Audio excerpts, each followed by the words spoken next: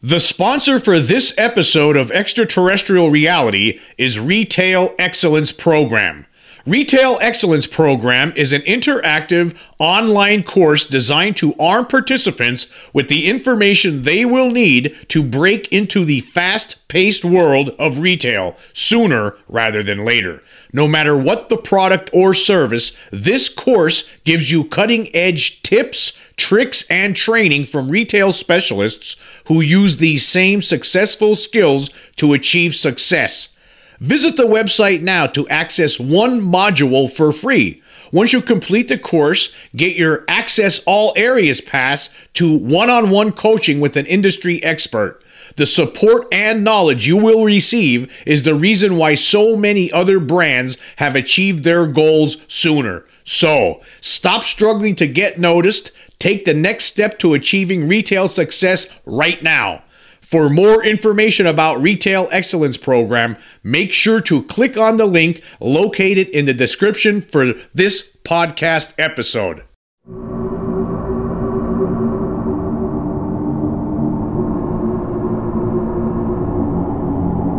Welcome to Extraterrestrial Reality. Last week, Steven Spielberg, the famous film director, appeared on Stephen Colbert's late night show on CBS and was talking about UFOs and that he believes that there is a government cover-up. It's interesting to hear something like this coming from someone like Steven Spielberg. And here was an article about it that was in the Fox News website. The headline reads, Steven Spielberg concerned about secrecy, lack of transparency around UFO sightings. Something is going on. Okay, and this is what the article states. It says, filmmaker Steven Spielberg raised concern about the secrecy and lack of transparency from the government surrounding unidentified aerial phenomena, UAP sightings. The famous director, known for his several blockbuster science fiction films, including the alien movie Close Encounters of the Third Kind, admitted he was excited and fascinated by the unexplained phenomena, better known as UFOs. Spielberg suggested the topic needed more attention from the United States government. I think what has been coming out recently is fascinating, just absolutely fascinating, he said on The Late Show with Stephen Colbert. A United States intelligence report from January revealed a surge in supposed UFO sightings over the past 2 years. The famous director theorized that there was something going on and the government wasn't being open with the public about it. I think the secrecy that is shrouding all of these sightings and the lack of transparency until the Freedom of Information Act compels certain materials to be released publicly, I think that there is something going on that simply needs extraordinary due diligence, he argued. Spielberg said his imagination and curiosity prompted him to believe there was a story not being told. There's something going on that that's not being disclosed to us, he emphasized. I would like to hear more about it. I don't know what they are, Spielberg added. Spielberg said while he had never seen anything himself, he couldn't explain in the sky. He believed others had witnessed things that they couldn't explain. He also didn't believe man was alone in the universe. I think it's mathematically impossible, he said. While several of Spielberg's films deal with government cover-ups of alien encounters, UAP have made their way into real life recently as well. And then they go on talking about the stupid Chinese spy balloon, which has nothing to do with the extraterrestrial reality. Well, Spielberg actually, when he was making Close Encounters of the Third Kind, he actually interviewed J. Allen Hynek, who was, considered the father of ufology now. He started out, of course, as everyone knows, Hynek started out as a skeptical scientist who was working with the government for Project Blue Book with the United States Air Force from the 50s into the late 60s until Project Blue Book closed. And he would try to basically explain away UFO sightings, but as time went on, he became convinced that there was a lot more to it. So Hynek started out as a skeptic and became a believer, and then when Spielberg went to make Close Encounters of the Third Kind in the late 70s, he called upon Hynek as an advisor, and Hynek actually makes a small appearance in that movie. What's interesting about this whole thing is that Spielberg, that was like one of the first alien movie that I saw in the movies when I was a kid, and it was not around that same time where I had my experience with what I later realized was an actual extraterrestrial. So my extraterrestrial encounter, I was 8 going on 9. That happened in 1977. And then Close Encounters of the Third Kind was released late in 1977, and it didn't show up to the local movie theater where I lived at the time until sometime in 1978. And I'll never forget going to see that in the movies at the time. My dad took me and my brother Dave to see it, and it was just, mind-blowing at the time when you're a young kid seeing something like that on the big screen. It just was fantastic. But, the whole thing is even before that movie, though, I was used to seeing science fiction movies on TV from the 50s, 60s, and from the early 70s about aliens and, UFOs, flying saucers, mostly 50s movies that I remembered seeing on TV growing up. But I always just thought, at that time, I thought it was all fantasy. Things back then in the 70s are a lot different than they are now. I mean, you just didn't have access to information back then like we do now. Like when you're, if we would have had the internet and things like that, I would have known that there was a such thing as alien abduction and the possibility that flying saucers are really coming here and that there are alien beings in them. I would have known that, but I didn't. I never really knew that.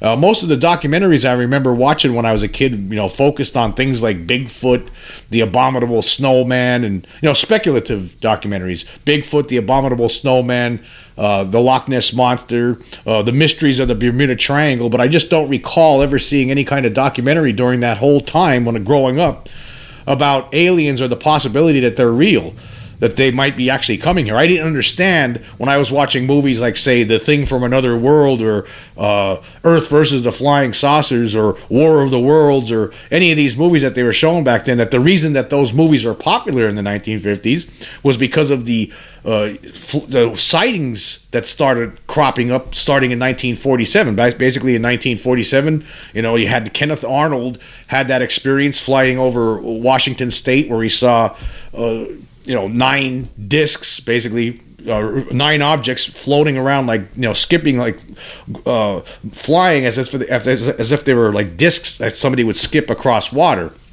And from there, it just took off, and people were seeing these things. These things were getting reported. There were pictures taken of some of them. The 1950 McMinnville incident comes to mind, where there was 2 really good pictures of a flying saucer that was hovering over this farm property owned by Paul and Evelyn Trent. That became a big thing, and then by 1951 they started making movies that were inspired by these sightings of UFOs. And 2 of the first big movies of 1951, 2 of the first big science fiction movies actually came out in 1951. The Thing from Another World and The Day the Earth Stood Still, and it just kept on going on from there for the rest of the 1950s. There were all kinds of movies talking that dealt with beings from other planets, but even though I was watching those things, it's so strange. Growing up, I did not know that the reason that those movies were actually made. They were made because they were inspired by what was going on in real life. There was a lot of mystery behind flying saucers throughout the 50s, into the 60s. And so by the time, when I was born in 1968, and, growing up in the 70s, you would see a lot of these movies were repeated on TV on a regular basis, and you would see them all the time, along with a lot of monster movies like Frankenstein and Dracula. They would also have flying saucer movies, alien invasion movies, giant bug movies from the 50s. There was all those kind of things. And I always thought that flying saucers was just a product of Hollywood growing up. Even Close Encounters of the Third Kind, I never was able to put it all together, because again, back then things were different. If you didn't sit down and see something reported on TV, and I never read the newspaper when I was a kid. I didn't really care about that kind of stuff. I was worried about playing baseball and running around outside and having a good time growing up as a kid. And there were no cell phones, and you just didn't have the internet, so there was no information being fed to you on a regular basis about this kind of stuff. And it wasn't until, I would say, 1980, and I was watching a documentary with my dad. There used to be this TV show that was hosted by Leonard Nimoy called In Search Of, that we talk about all different kinds of strange things. People who are my age, probably, I'm sure some of you remember this TV series. It's excellent. You could actually find a lot of the episodes on, I believe all of the episodes, somebody has them uploaded onto YouTube. it was a great series. But the one time I was watching, and I had watched several episodes of this, from the late 70s into 1980. But there was the one episode where they were talking about UFO crashes, about a government cover up, and I remember sitting there watching this with my dad. And that must have been the episode actually where Jesse Marcel Sr. was talking about what happened at Roswell. And I was saying to my dad, I said, "So flying saucers are real?" He's like, "Yeah, didn't you know that?" No, I was like, "No, I didn't know that. I didn't know that was based on reality. That's something that really might be going on with this stuff. I didn't know anything about that." But time went on after that, and it wasn't until like the late 1980s where I saw some other documentary on TV where alien abductions were mentioned. I didn't know anything about Betty and Barney Hill, all of that kind of stuff, Travis Walton. I knew nothing about that growing up, 70s into the late 80s. It wasn't until like the late 80s when I started discovering all this information in documentaries on TV mostly. And that's when, it clicked in my brain that thing that was in my room that night in 1977 was an alien. It took a little time. Like I didn't put it. I started thinking that initially, but it took me a little while to finally come to that conclusion that's what it was. That's what it had to be. There was definitely something there, right? There was most certainly some being was in the room that night, and I just never figured it out. I didn't know that alien abduction was a thing. But it's interesting, like even when I went to see in 1978, when I finally got the chance to see Close Encounters of the Third Kind in the movies, I thought it was fascinating and everything. I loved it, of course. Spielberg, he was, one of the best directors of all time. Some of my favorite movies he directed: Raiders of the Lost Ark, Jaws, Close Encounters of the Third Kind. Schindler's List, Jurassic Park. There's just so many different great movies that he made that I appreciate a lot. But I never put two and two together, not until much later on. I didn't realize that even Close Encounters of the Third Kind, the reason, basically a lot of the stuff that happens in that movie was based on, a lot of the things that people report about. Like, Richard Dreyfuss, who's the main star of the film, when he looks out of the truck he's driving, and there's a flying UFO hovering right above his truck, and he gets half of his face sunburned. Those kind of things. Those kind of things were reported. These kind of strange phenomenon happened to people during UFO encounters sometimes. And it's just interesting to see Spielberg. Now some of the things, I watched the entire interview. I'll leave the link, of course, for this article and also for the interview that he had with Colbert. I don't want to put that on this podcast because it could be considered copyright infringement. But you could check it out for yourself. Now, some of the things he was saying, Spielberg said that all gray aliens, for some reason, never wear clothes. Now, he's wrong about that. Obviously, Spielberg hasn't done enough research into this, right? That's not true. How many different reports? I guess there are some people that say that when they encounter these beings that they're not wearing clothes, but a lot of the reports, a lot of the famous ones, they're wearing some sort of uniform, these beings. The Betty and Barney Hill case, the Travis Walton case, these gray aliens are wearing some sort of uniforms. According to the reports out of Roswell from 1947, a lot of the witnesses stated that they were wearing uniforms, like, one-piece coveralls. So he's wrong about some aspects of it, but at least it's nice to see someone of his stature pointing out the fact that the reality, because again, when you have people like Neil deGrasse Tyson,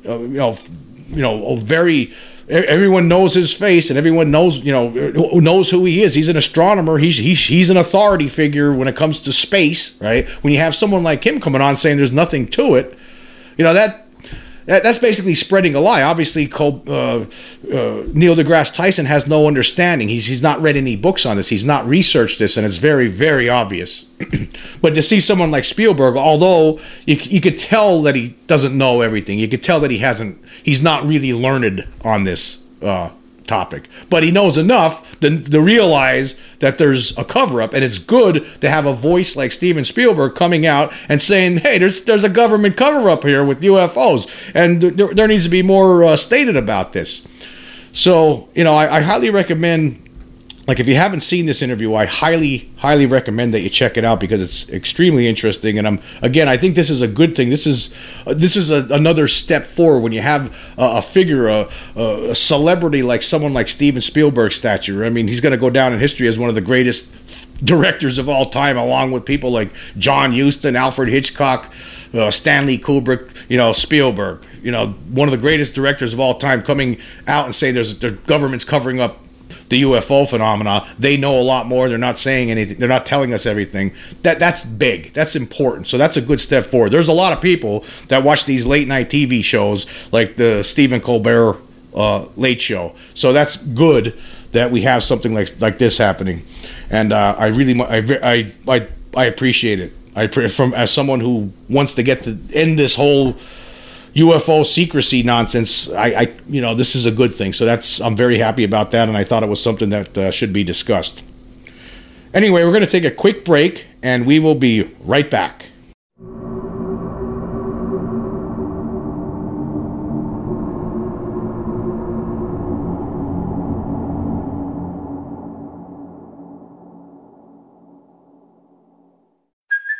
Hey, it's Kaylee Cuoco for Priceline. Ready to go to your happy place for a happy price? Well, why didn't you say so? Just download the Priceline app right now and save up to 60% on hotels. So whether it's Cousin Kevin's Kazoo Concert in Kansas City, go Kevin, or Becky's Bachelorette Bash in Bermuda, you never have to miss a trip ever again. So download the Priceline app today. Your savings are waiting. Go to your happy place for a happy price. Go to your happy price, Priceline. Another day is here, and you're ready for it. What to wear? Check. Breakfast, lunch, and dinner? Check. Planning for what's next and how to save for it? That's where Bank of America can help. For your financial to-dos, Bank of America has experts ready to help get you closer to your goals. Get started at one of our local financial centers or 24/7 in our mobile banking app. Find a location near you at bankofamerica.com/talktous. What would you like the power to do? Mobile banking requires downloading the app and is only available for select devices. Message and data rates may apply. Bank of America NA, member FDIC. When you need mealtime inspiration, it's worth shopping Kroger, where you'll find over 30,000 mouth-watering choices that excite your inner foodie. And no matter what tasty choice you make, you'll enjoy our everyday low prices, plus extra ways to save, like digital coupons worth over $600 each week. You can also save up to $1 off per gallon at the pump with fuel points. More savings and more inspiring flavors make shopping Kroger worth it every time. Kroger, fresh for everyone. Fuel restrictions apply. Okay, we are back, and I want to talk about alien implants. I've talked about this before months and months ago, but I want to talk about it again, and I'm going to actually go over an article here that I actually talked about months and months and months ago. I'm going to go over it again, and this was with regard to Dr. Roger Leir, and basically he was someone who believes in the phenomenon. He had enough information. He studied this topic enough to understand that there's most certainly something strange going on, that there is some sort of a presence on this planet that's not human, that is actually involved itself with the human race and is up to something, and that there are. And he's a surgeon, and he removed implants from different alien abductees, and there was a film that was produced by filmmaker Jeremy Corbell several years ago. It was released, and it was called Patient 17, and actually by the time this movie came out, Roger Leir had already passed away. But it talks about, the movie was called Patient 17 because that was the 17th patient that Dr. Roger Leir had removed an implant from that was allegedly alien in nature. And I want to talk about this because I think, and this isn't to alarm anybody, but it's just, I think it's something that should be talked about. What's going on with alien implants? There are things that are removed from the bodies of people that are abducted by aliens, and these objects are unearthly in origin. They're hard, that we don't understand what they're about. What are they doing? And you have to think about this. You have to look, the way I look at it is this way. When you look at our own technology right now, and I like to point these kind of things out on a regular basis. Like right now we have cell phones, and we have internet. I could actually, if I wanted to, I could live stream on YouTube using this cell phone, right? I can walk around, go out of my house and connect with YouTube and walk around and talk, and people all over the world would be able to watch me live talking. 20 years ago, this kind of technology, people couldn't do this. 10 years ago, and the technology keeps improving. We keep improving with these kind of things. Now they're talking about putting implants in people's brains where people could, there's all kinds of things. There's all kinds of crazy directions we're heading with technology. So if you're advanced by, say, 1 million years, what do they have available to them? It's very possible that in some of us, people who are abducted by aliens, some people who know they are abducted by aliens, some people who don't know they are abducted by aliens, over time, these people, obviously some of these people, there must be a reason for the implant. Like a lot of us say, well, it's just be like an animal. The way we go out, we tranquilize a bear or something, and we put an implant in it so we could track it. And some people say that that's what the aliens are doing with humans. So I don't know, it's very possible I have an implant in me and I don't even know it. I don't know, there could be. I never was examined for one. I did have that experience when I was a kid, but I don't know if there was ever an implant put in me. I mean, for all I know, I could have been getting abducted numerous times over my life and I just have no recollection of it. And that's how it is. I believe that that's very possible because like I always talk about, when I was a kid, with that incident when I was a kid, whatever the capabilities that they had, they were able to basically conk everyone out in my entire household at that time. At that time, there was 4 kids and 2 adults, and I was the only one who was awake for some reason. Everyone else was conked out, and they would not respond. They would not respond to screaming and hollering. Nothing would wake them up. I had another sister. She would have been born later on that year in November. But these beings have the ability to do lots of different things. I mean, people forget. I mean, when they go into a house, and they're going to abduct someone, they have, according to different reports from people who have been abducted and recovered their memories under hypnosis, somehow these beings are able to knock out everyone else in the house. They're able to basically turn them off, like shutting off a light switch. So if they have the ability to do those kind of things, we can't even imagine what these implants might be able to do. Like for instance, if there was an implant in me, there's a possibility they could see everything that I see right now. The technology that they have could possibly be so advanced that they know exactly what's going on in everyone's life at any moment that they have abducted and installed these implants in. It's almost like a God tool, a God vision. It's basically they know exactly what you're doing and what you're up to and everything that you do. It's very possible. You could be sitting talking, like if you're an alien abductee and you have an implant in you, you could be, everything that you do could be being watched at any time, recorded at any time. When we basically, as humans, we could do these kind of things in a way. I mean, if some government agents wanted to put cameras in your house and spy on you, and they would be able to watch in every single room, and you don't see them, you don't see the cameras, they'd be able to see what you're doing, what you're up to at all times. So, and that's what kind of the technology that we have. But if they're using these implants, there must be something that they can do that we just don't understand. But anyway, here's this article. I'm going to go through some of this article. This was published in 2017 after Patient 17 came out. And this was in Vice.com. It says, and it was about the documentary. It says, in 1992, a now infamous study claimed that as many as 3.7 million Americans may suffer from UFO abduction syndrome, or the belief that they had an encounter with extraterrestrial visitors. This study has been criticized on both methodical and logical grounds, but there is no doubt that people who claim to have been abducted by aliens exist in significant numbers. Well, let's just stop there for a second. Okay, now a lot of researchers, they say, this is impossible. We don't believe, because they don't believe it, because the researchers don't believe it, then they don't have real proof for it, according to a lot of debunkers and skeptics. Well, then that means it's not real. But what Dr. Roger Leir tried to prove is that obviously here is some proof of something. We don't know exactly what it's doing or why they're putting these objects in people, and we don't know what the purpose is behind it. But this is proof. But none of these people, none of these skeptics, none of these debunkers ever, talk about this. They don't want to look at that. They don't want to get too close to. They'll just sit back in their armchairs and just say it's crazy. Anyway, let's read the rest of this story. It says, many researchers in the past 2 decades have tried to account for the prevalence of UFO encounters by likening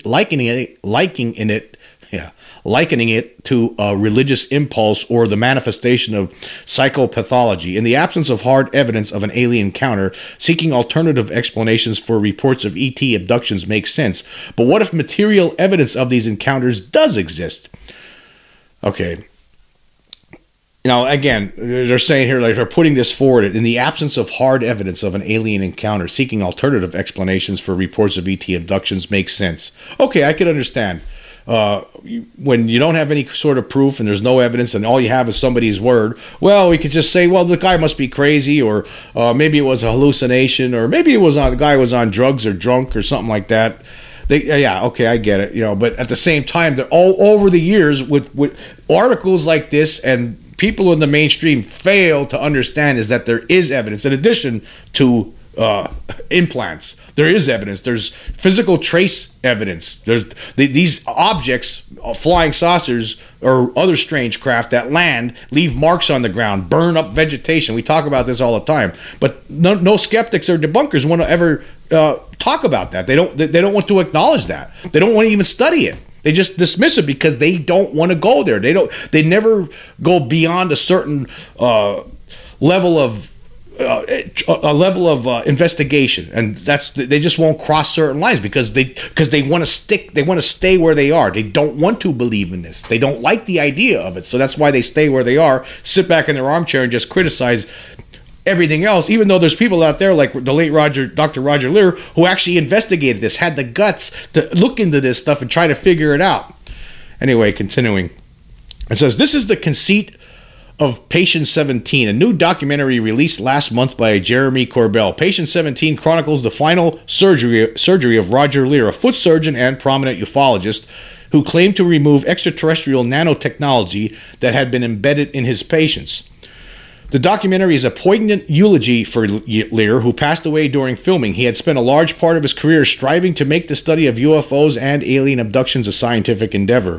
For those who claim to have been abducted by extraterrestrials, Leir's surgeries provided a bridge, however shaky, between their visceral personal experiences and non-human intelligences and the hard evidence needed to prove the reality of extraterrestrial encounters. Mainstream scientists continue to be skeptical of Leir's work, however. They dismiss his alleged off-world implants as terrestrial objects, which has made his work the subject of some controversy.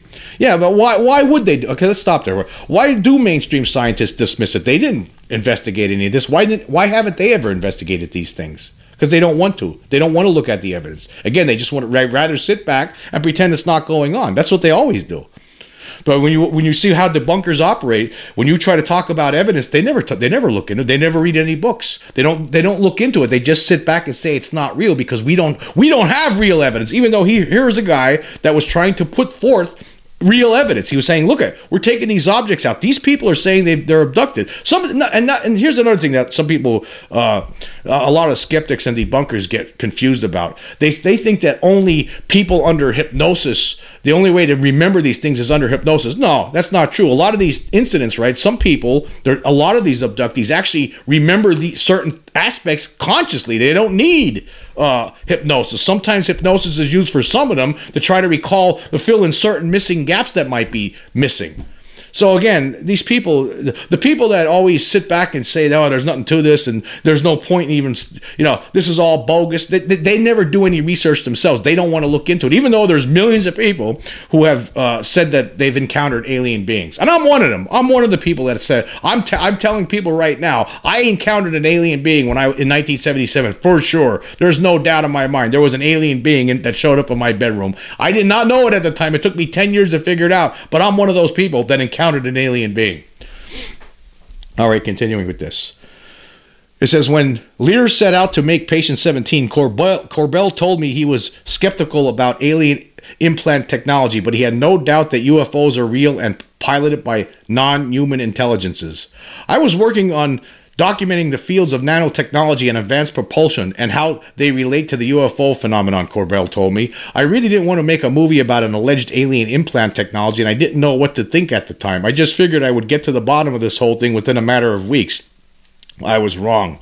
In an effort to shed light on the mystery of supposed off-world implant technologies, Corbell tagged along with Lear and the anonymous Patient 17, who Corbell described as just your average guy, as they prepared for the surgical removal and analysis of a small piece of mysterious metal that was found to be embedded in Patient 17's shin.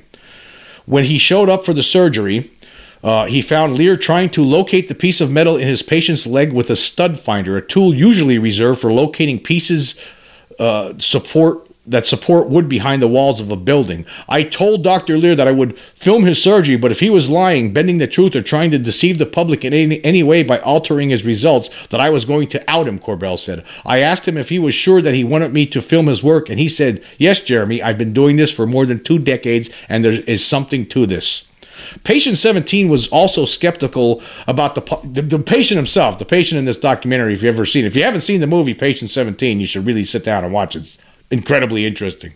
Anyway, Patient 17 was also skeptical about the possibility that the piece of metal in his body was extraterrestrial in origin, although in the documentary, he claimed to have had a number of extraterrestrial encounters as a child. He also openly acknowledged his hostility toward his extraterrestrial abductors in the film. He referred to them as alien gangsters and expressed a wish to take them out. It was these hostile encounters with extraterrestrials in his childhood that led Patient 17 to seek out Lear to surgically remove what could be invasive alien technology. Lear claimed to have surgically removed embedded extraterrestrial nanotechnologies from 17 different patients, although he never seemed interested in sharing his data or these objects with other researchers. Lear passed away shortly after removing the small piece of metal from Patient 17's leg in early 2014. Although he didn't get to see the results of his final surgery, 2 of his close research associates carried out the analysis of the strange object after his death, and the second half of Patient 17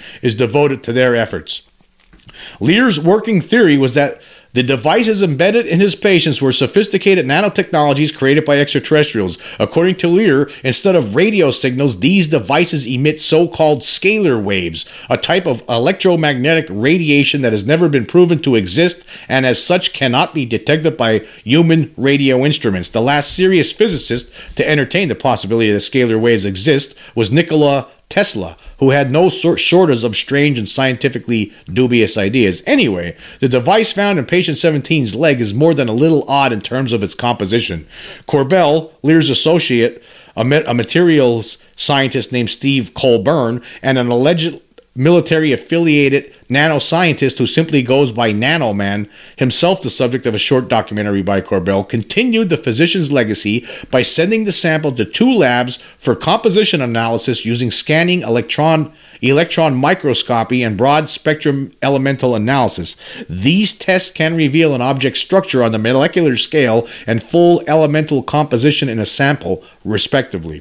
Ufology has its roots in the work of J. Allen Hynek, a noted astronomer and military physicist who authored a number of government intelligence documents on UFOs.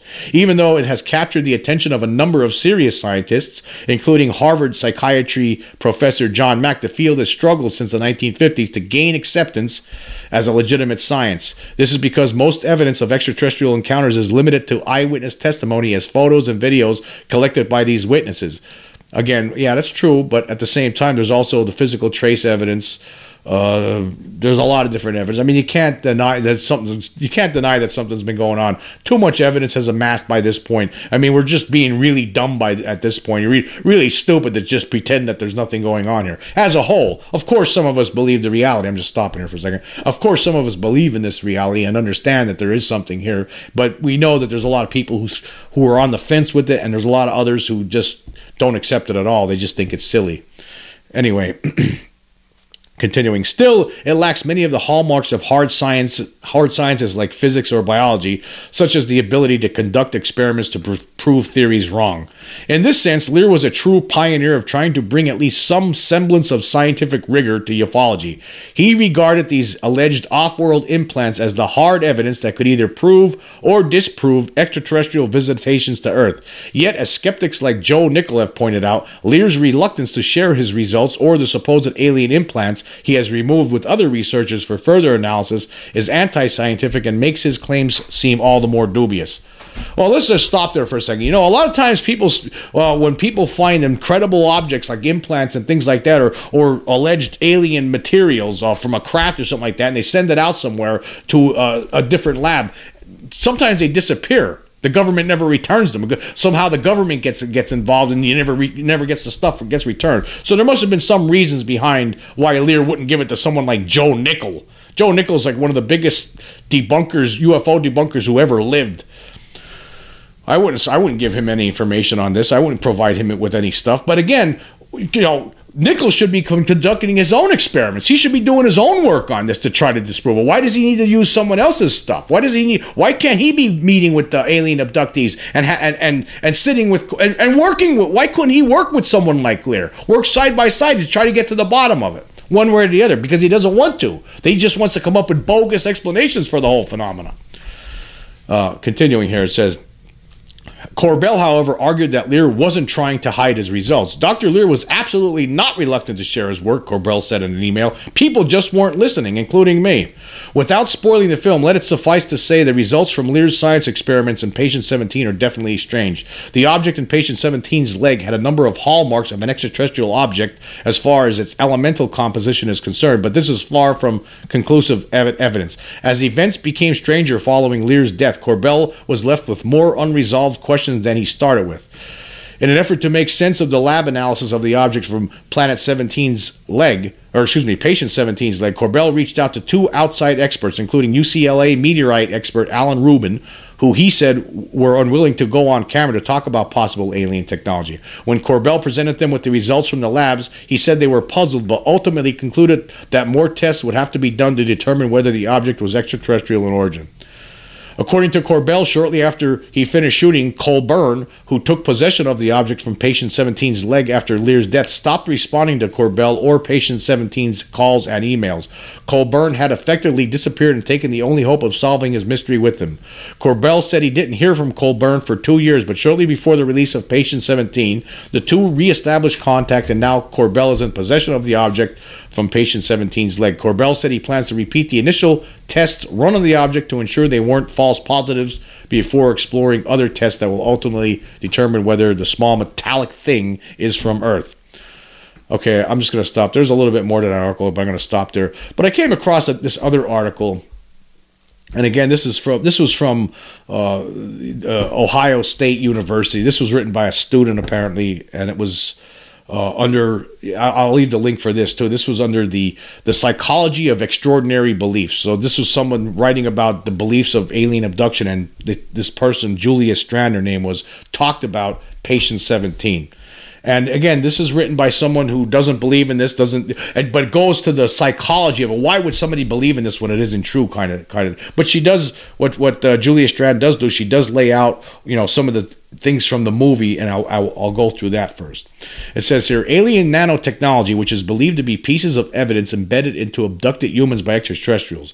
There is a documentary called Patient 17, which shows Dr. Roger Lear's 17th surgery removal of extraterrestrial implants. With more than half the people in the world believing that aliens exist, Dr. Roger Lear is not alone in his belief. This information has been found and studied through the pieces found in these abductees. Over the past 2 decades, researchers have been exploring the belief that these encounters may in fact be true.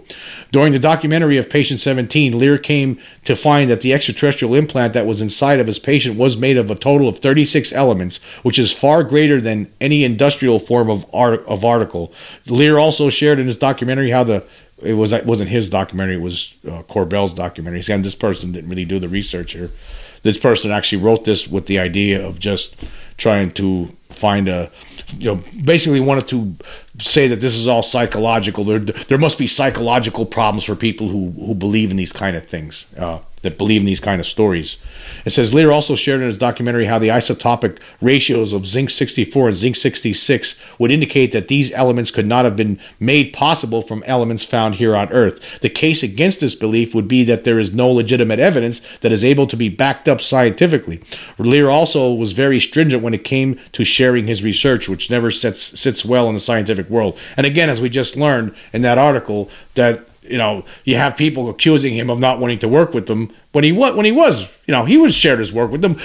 Someone like Joe Nickell should be going. What Nickell wants is, hey, send me that thing and I'll look at it. How could you trust someone like that? Because they don't. Then he'll replace it with a different piece of object. You need to be all together on this. You just can't have someone looking at this, handing it off to a debunker who might just lose it by accident or something like that. Because again, debunkers don't want the truth on this to come out. They don't want to believe this themselves. They can't handle it. They can't deal with this idea that there's an extraterrestrial presence here. They can't, even though, at this stage of the game, if you don't realize that there's something else going on here, right, then you're just real dense. Anyway, continuing with this article here, it says, interestingly, the contributions that form this belief system come from a vast array of research from depicting of objects found in such patients. That being said, people are led to believe that what they do from the information found from the elements that make up the objects. I would think that the background information or more so misinterpretation of such is what would cause someone to believe one way or another. When someone provides a great deal of research such as elements in an object, people can easily be persuaded and be led to believe what the researcher believes. Okay, so this person's arguing that because someone's doing research on this, and Lear, and Corbell's documentary presents this nanotechnology, extraterrestrial nanotechnology implant, right, and said that that's what they think it is, and because there's no one there, nobody else in the scientific community is saying no, it's not, because we studied it and it's not, then that means that people only have that to go by. Well, again, the people in the skeptic side, they don't investigate it. Like you look at someone like John Mack, the late Harvard professor who investigated alien abductions, hypnotized people, wrote books on the subject. He was someone who was went to Ariel School in 1994, right after that Ariel School incident happened, where a flying saucer landed and 62 school kids saw alien beings come out and which communicate. One of them communicated with some of the kids. He went out and investigated these things, but his colleagues back at Harvard were saying, "Oh, he's lost his mind. He's just crazy." But what do you mean he's crazy? He's investigating something that people are saying is happening. So what's crazy about that? Just back and I'll just say just what his colleagues wanted to do. These scientific psychology colleagues, it's so embarrassing. What they wanted him to do was do nothing. Don't look at that. They're just crazy, because that can't be true, because I don't believe it. It's so maddening. It's so maddening how some people just throw this under the rug. They just don't want to look at it. And if anybody does, if you're somebody that does look at it, you're stupid for looking at it. Don't look at it. You're dumb now. It's just terrible. Anyway, continuing. See, this article here, written by a student at Ohio State University several years ago. I mean, again, that's they go into this just not believing it at all, and what this person is saying, well, because Roger Lear was the only person who did any kind of study on this stuff, well, that means that he's the only one who did it. So everyone's just gonna, the people who believe in aliens and alien implants and all that kind of stuff, they're gonna be, that's gonna give them more food, more fodder, more fire, right? It's gonna throw more gasoline on that fire that they already have, and it's gonna make them even believe it even more. But then again, where's the debunker side of it? What do they ever offer except nonsense and horse dump? They never really give any kind of good explanation for this stuff, because they never investigate it. They just sit back in their armchairs and just say, I just don't believe it, and that's crazy. There's no evidence to this, and the government won't admit it. Well, just because the government doesn't admit it doesn't mean it's not true.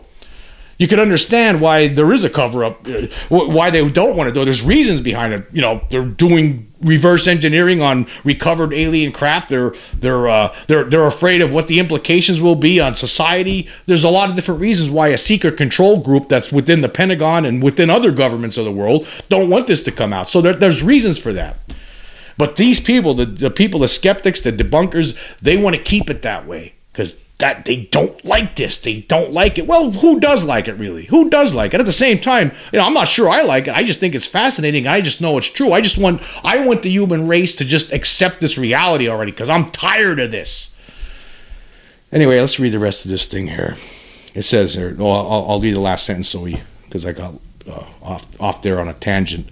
It says the community of believers come from those who also believe in UFOs and aliens and that they do in fact exist. There are multiple social influences that have contributed to this growing belief system, especially over the past couple of years. Media is a huge form of influence through movies, TV shows, and anything that even talks about them. Even if they are not projecting them to be real or not, it still puts the thought out there. Well, I beg to differ on that. There's also a lot of people that actually seen these things with their own eyes and know for a fact, have confirmation. They have actual, they've seen these things with their own eyeballs or experienced these beings up close and personal. I did. I saw a craft in 1994. I saw a being in 1997, and in 2007 I had another encounter, which I'm not sure. I think it was an alien encounter, but it's, I've talked about that when I was living in Hawaii, and my dog disappeared mysteriously and reappeared 2.5 hours later. But those first two incidents, for sure, I am absolutely certain that they were non-human intelligences were behind them. Because that thing in my room, whatever it wasn't human. Okay, continuing here, it says the psychological explanations for the belief system is compromised by research that could not be explained by any other reasoning than what Dr. Roger Leir has concluded. Well, let's just stop there for a second. Roger Leir didn't know what they were doing. He just believes that there's some sort of nanotechnology. He's just speculating on what they are possibly are. That they give out scalar waves and that kind of thing. He doesn't know. He's just saying that these implants were put into people. And that here's the other thing: they were put into people, and there was no reaction from the body. In fact, like nerves and stuff would connect with these little objects inside them, like it wasn't there. It didn't cause any kind of irritation. There was no evidence of like it was part of the, like it also actually became part of the body. Like unlike if you get a wood splinter, it's always going to be an irritant in your body that your body's going to constantly reject. For some reason, these alien implants, they do not get rejected by the human body. So that what makes this even more fascinating. So you have these people who claim to be abducted by aliens, and then they find these objects in them that don't make any sense, and they have isotopic ratios that are obviously not. The one scientist on that program, on that documentary, Patient 17, said it couldn't even be from this galaxy. Anyway, continuing. The elements found in these objects highlight one of the bigger psychological explanations for this belief. For there to be no other explanation of the combination of elements and the complexity of the whole, it makes it seem easier to believe. I feel as though the biggest psychological explanation this belief has would be the cognitive dissonance someone experiences to lead them to have to change their perspective. Again, that doesn't make any sense. It doesn't make any sense. But I mean, this is just somebody who an armchair writer on this who really didn't do much research on it, watched the documentary and decided to write this as probably some project while in college. I mean, this isn't someone who's really studied this, but this is how some people see it. Because they just can't, they believe there must be some other reason, because other answers out there. Because when like for instance, I'm presenting information on my podcast on a regular basis. I'm talking about an encounter, like a lot of the things I talk about, some of my personal experience. For instance, the 1977 encounter I had with an alien being, and then in 1994 during a fishing trip, most certainly an extraterrestrial craft of some sort, something that was that could not have been made by mankind because it was just way too advanced for to be. We just don't have anything that like what I saw in 1994 that could fly around with no big as a house and fly around without making any sound and move extremely close to trees and things like that. There's just no way. But because I'm saying this, right, there is no other answer. So some people, what this person's saying, some people who hear me saying this, because there is no other answers for this. There are no other answers. Well, one of the answers a debunker could say, well, this guy's just lying. No, I'm not lying, right? Or they could say, well, this guy's just crazy. Maybe he was high on drugs that night. No, that's not the case. That's just not the case. And here's the other thing you got to keep in mind. It's not just me. There's just so many other cases, so many other witnesses. It's unbelievable. How many out there? How many cases out there? We don't even know. We have no idea. Like some people, I know there has to be, there's no question in my mind, there's people that don't report these things. I didn't report my 1994 encounter anywhere except when the first time I ever talked about it publicly was in the early 2000s when I was writing for a newspaper and I wrote a column about it. I reported on that and the 1977 encounter that I had with the alien.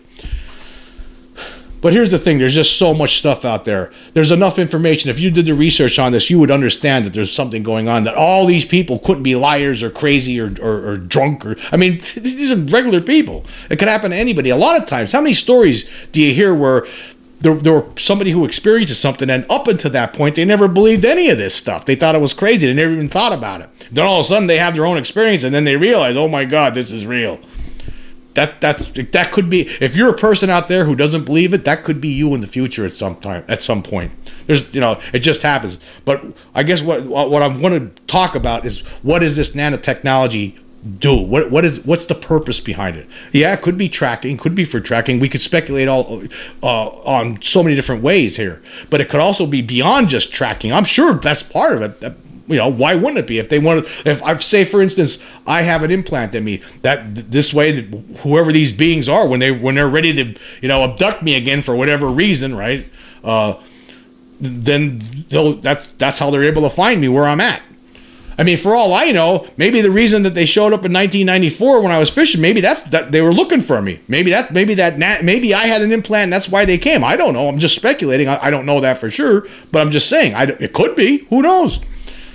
But the thing is what does that object do beyond just tracking it? I'm sure there's a lot of other things that we just have no idea. The technology that they would have available. When you look at what we have available right now, like I said, I could take this phone that I have in my hand right now. This is in the 70s and 80s, right? Into the 90s, this would have seemed impossible, right? It would have seemed, back then, if you were to tell somebody you're going to be able to do that would sound crazy, that I could take this phone and start live streaming to millions of people across the world on YouTube. And people would see me live talking. Before phones, the only way to do something like that, you had to have big, bulky TV cameras and TV crews, people with lots of money. That's the only way you could have done something like that. And the only place it would go would be to a TV station, because there was no internet. So now we have these, and just so you see how we're advancing. So what kind of technology does this nanotechnology, these alien implants, what does it involve? What can it do? And that, like I said, right now, people that have an implant in them, these aliens could be recording everything about your heartbeat, your health.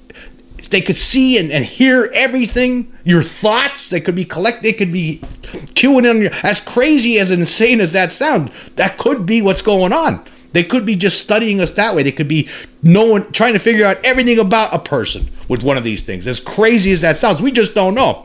But I'm just going by where we're at as the human race. If we're able to get to this far at this point, and pretty quickly, you look back at 100 years, you think that anybody would even...